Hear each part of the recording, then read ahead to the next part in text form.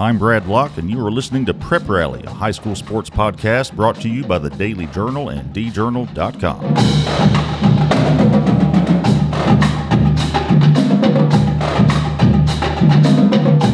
Hello, and we're back. Yes, thank you. Don't have time for any kind of clever intro. I've got too much going on in my life at work at this moment, and so I'm going to try to get through this as quickly as possible for my sake and yours.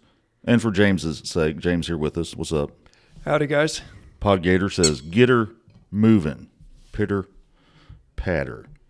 Welcome in. Going to talk the next few minutes about some high school sports happenings in Northeast Mississippi. Thanks for joining us. Find us every Wednesday. We're in iTunes, Spotify, online at preprally.djournal.com. Follow us on Twitter at djournalsports and check out our sponsor, Pizza Doctor at Midtown Point in Tupelo. Let's just jump right into football news. Season is over for the high schools, but still some stuff worth following. The big news this week, Chris Chambless is retiring from West Point after 18 years as the head coach there. He won 7 state championships, including the 5A title just a couple of weeks ago, and that was number 12 as a program for West Point. He leaves behind quite the legacy. He's only 49 years old, but he's been there, like I said, 18 as a head coach. I think it was 6 or 7 years as an assistant coach prior to that, defensive coordinator. So he had 1 year at Caledonia. So he's been synonymous with West Point football and with winning football. Led them to 8 straight state title games. Won those first 4, lost the next 3, then won the one this year. And a good way to go out on top. Has a career record at West Point of 206 wins and just 45 losses, 48-11 in the playoffs. Once I think 8 or 9 division titles, 9, and again the postseason runs they had every year. This wasn't even his best team, but I've been following his career obviously much longer than you have, James. So I don't know what if there's anything you want to add just in the brief time you've gotten to experience West Point football. Well, he ran probably one of the most well-oiled, if not the most well-oiled program in the country, and I have a feeling that with the kind of coach that he is and what he builds, that whoever they hire next will be able to keep it going. Yeah, he was in the house hire. Don't know who they're going to hire. I have a pretty good idea, but I would be surprised if they went outside. That's just me talking. I could be wrong, but I feel like I'm not. So they'll go through that process formally, of course, and hopefully we'll know before too long who succeeds Chris Chambless at West Point. So best of luck to him. He'll probably coach some more in the future. He's been in long enough to get that Mississippi retirement, so he may dart across the state lines and coach in Alabama at some point, or maybe a private school. We'll see.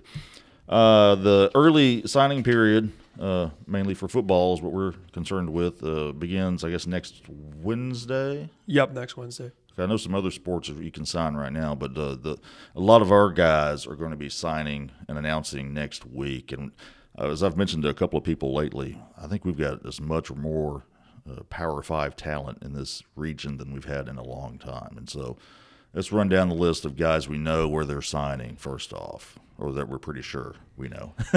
Right. So some of the guys that we know are signing. From what I've heard, Jalen Washington of Houston and Xavier Lowry of West Point are both headed to Southern Miss. Right. Trey Petty, who is a 3-star out of Starkville 24/7 Sports, is committed to Illinois. Isaiah Autry looks committed to Oklahoma. Kanan Daniels appears locked into Florida and has made pretty clear. He's signing next week as well. Yeah. Yes, he is. He's pretty locked. Shamar Darden looks like he's going to Ole Miss. William Eccles headed to Ole Miss as well. Jathan Hatch committed to Louisville. Zach Evans of Shannon committed to Culver Stockton. Jay Stevenson is committed to Tennessee. Kobe Williams of Stevenson, Tennessee or Middle Tennessee? Tennessee State. Tennessee State. Okay, Tennessee I'm sorry. State. Okay, yeah, that's the Starkville running back, yeah. Yep, and Kobe Williams of Amory looks like he's headed to Memphis. Yep. And Right now, it looks like Tristan Jernigan, and this gets to probably the most interesting thing to follow over the next couple of days, the next week. Tristan Jernigan been committed to Texas A&M since I believe the first day of May. I talked to him when he first committed and wrote that story on thejournal.com. He has since taken a visit to Alabama, and even today, Alabama came to visit him. Nick Saban was in town, and not long before Saban came, Texas A&M came in for an in-home visit, so it looks like the two of them are competing for him, as well as Ole Miss, which I hear is in the picture, but MSU, aren't they in the picture as well?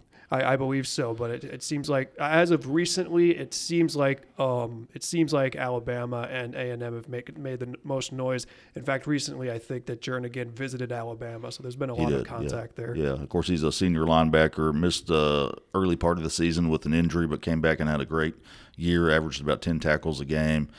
Just one of those guys that can make plays in the box or outside the box. He's just very quick and agile and. I noticed every game I covered of Tupelo, he was making plays. Like you mentioned, Saban was in. If you saw or heard a helicopter overhead this morning, about mid-morning, that was probably Saban because apparently he choppered in, paratrooped down onto the Tupelo campus and had a visit with Tristan Jernigan, one of many I'm sure he's making today.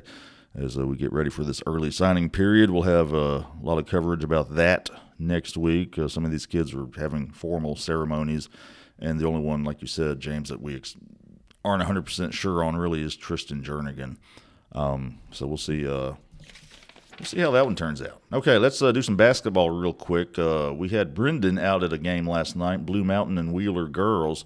Blue Mountain girls are still undefeated, 13-0 after taking care of Wheeler 45-32.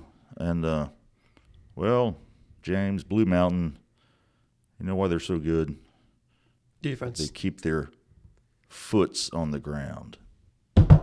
Hey, Arare Foot, Tiana Foot, namely. They're either sisters or cousins. I don't know. There's so many feet. It's foots. Feet, it just sounds weird to say foots. Foote. I think either or probably works. Arare had 16 points. Kiana had 13. And they do play defense very well. They get after you. They press you. They turn you over. I mean, they held Wheeler, like as I said, to 32 points. And they're not going to score a ton, but they can score. Arare's had some really big games scoring. Kiana is a tall, like 6'1" guard that's just hard to deal with because she can shoot it and handle it, and she's 6'1", whatever. So Blue Mountain took control of that game in the third quarter after leading by 10 at halftime and pulled away for the win. And Arare Foot, she hit 3 3-pointers in her effort. Again, 16 points. And Blue Mountain remains undefeated, one of the few in the area. 13-0. There we go. Dallas Pounds. How about this kid? Speaking of offense, the senior for New Site has been on a torrid scoring pace. He had back-to-back 36-point games last week. I saw him on Saturday at the big classic in Biggersville. He had 25 points and a 2-point loss to DeSoto Central. And really, he probably would have told you it was not his best game because he missed a few too many free throws, as did the rest of the team. Otherwise they would have been a 2A school beating a 7A school. I think he had 26 against Baldwin in the win on Monday, and then he had, I think, only like 17 or 18 last night, whatever. So Dallas Pounds, the 6'4", 6'5" senior, is kind of rounded out his game. He's always been pretty good in the paint and close to the rim. Has gotten even better with the outside shot and taking people off the dribble. So just a guy worth keeping an eye on there if you haven't seen him play yet. Lee County Tournament coming up, James. You got the first time Tupelo's been in it in 19 years. Going to be at Saltillo starting Thursday. Tupelo's boys will play Shannon's boys on Friday. Championships are on Saturday. Tangle on the Trail happening Saturday at Pontotoc, the boys version. The girls will be in January. Got some really good matchups there. South Pontotoc and Holly Springs. Also, we got teams like Canton and Cahoma County and Yazoo City. I mean, so you got some defending champs, some contenders, and some good local teams in there as well. Starkville plays MRA. We're sending you or Brendan to that one. I think we're sending Brendan to that one. To the MRA game? No, to the that game I think is the one we're covering, but or no, I think we're covering South Pontotoc. But I'm sending him to that tournament. Although feel free to go if you want, James. Should be some good hoops if you have no plans. Yeah, it looks like Brendan's going to that one. I got North Pontotoc and South Pontotoc the day before. That's right. That should be a pretty good girls game. I think they're both around 9-3. 10-3, yep. 10-3, something like that. And of course they're big rivals and everything. So that'll be a huge game. And get there early, James. It's going to be packed in that little gym at South Pontotoc. They'll have you a seat at the scorer's table likely, but parking could be an issue. Okay. Duly noted.